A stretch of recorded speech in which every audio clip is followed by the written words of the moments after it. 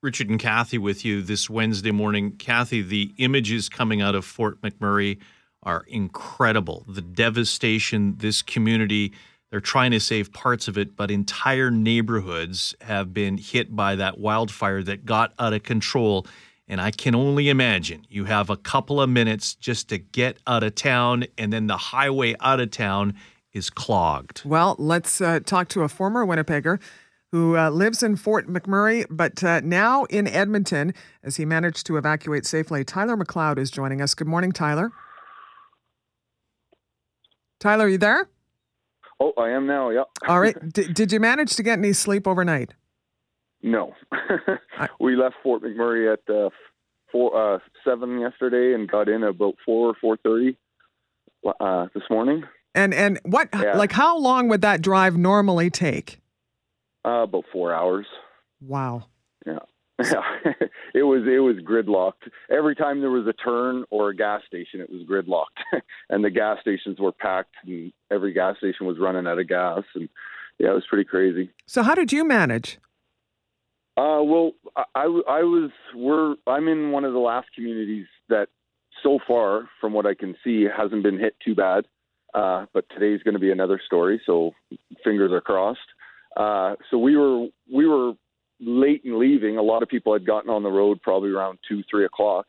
But we thought the river was going to, keep us safe. Didn't think the fire was going to jump. And boy, it just took off so fast. And within about 2 hours, they were like, okay, now it's all mandatory. Get out of here. What was that like? So what did you see? What did you see yesterday? Oh, it was just, I got home, I was on night shift, so I got home at 8 a.m. and watched the news, and they had reporters up saying that, overnight it was great. There wasn't any smoke at all. It was clear. It looked awesome.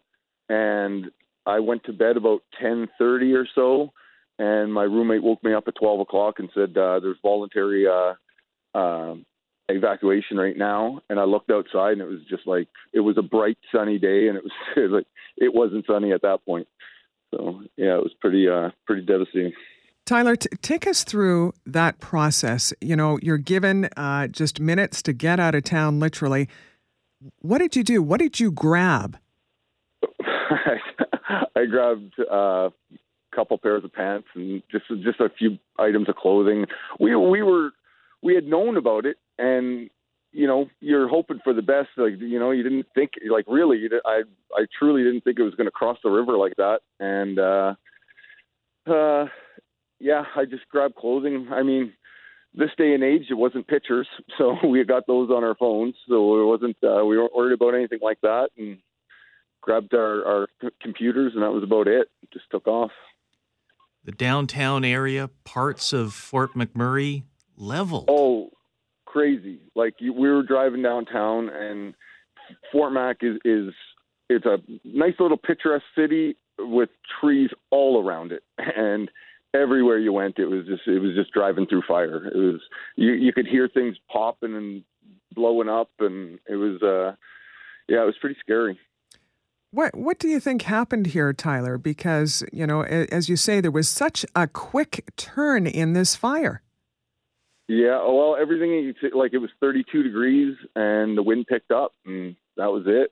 Like, from everything that I can, like, hear and gather, like anyone else. So, just the wind. The wind's the key.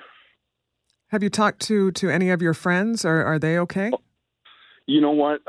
From all accounts, from what I hear, nobody has been hurt by this. And like, people were working so hard, and there were so many, like, the cops and the firefighters and everything.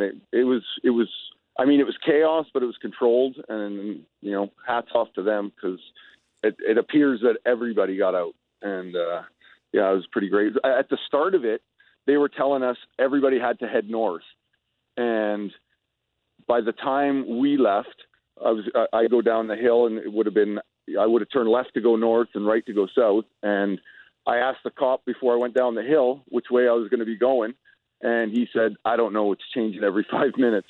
So when you get to the bottom of the hill, they'll have you directed, and they had the bottom going to the north blocked off and sending everybody south, because everything had basically burned by that point.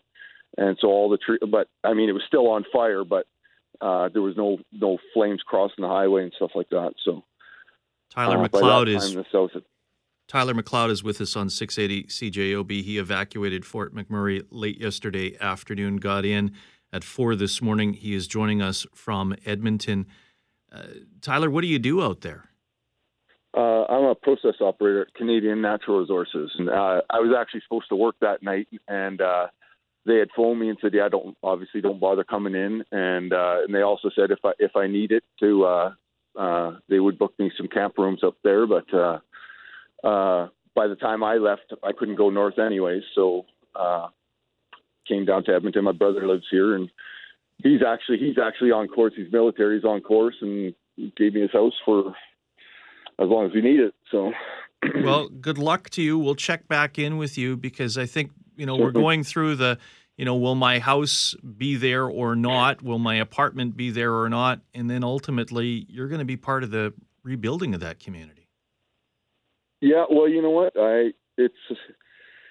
It's crazy. Like, I mean, it's everywhere. Like, you drive through it, and you're not going to be able to ignore this for years to come. But you know what? It's a great community, and I love being out. I still have a place in Winnipeg. I am a Winnipegger, and but yeah, the community is great up there, and everybody works together. And so far, I know my house is okay.